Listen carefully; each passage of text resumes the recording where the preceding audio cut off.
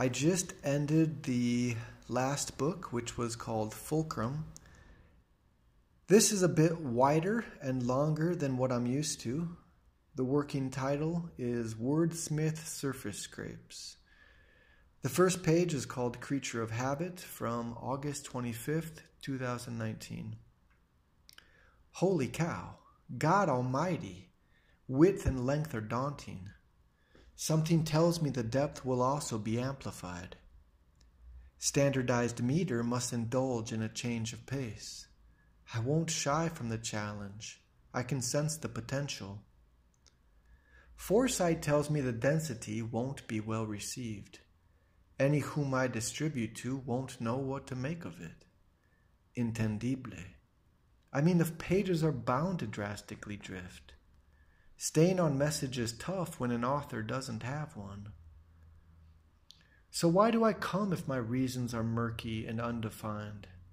What's the purpose of an art form that fails to lure an audience? The development of this ritual sees light at tunnel's end. Accomplished regardless, wary of pursuing fanfare. The mind's eye finds space to hone its comforting traits. Here and now passes, resulting in a version ever improving. I realize few humans will be intrigued by such ranting, but let's face it, they're not the most receptive attention spans. I come for the relief of bleeding any pent-up pressure. While engaged with the activity, I can process happenstance.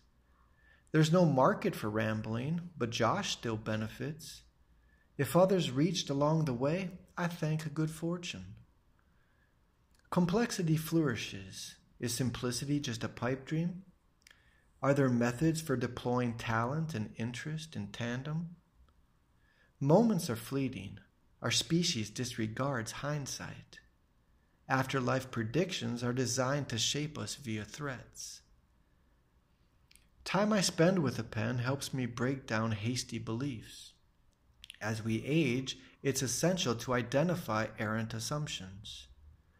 Calm while considering the implications of mortality is a good sign. Powerlessness ain't so disabling if we embrace it while in stride.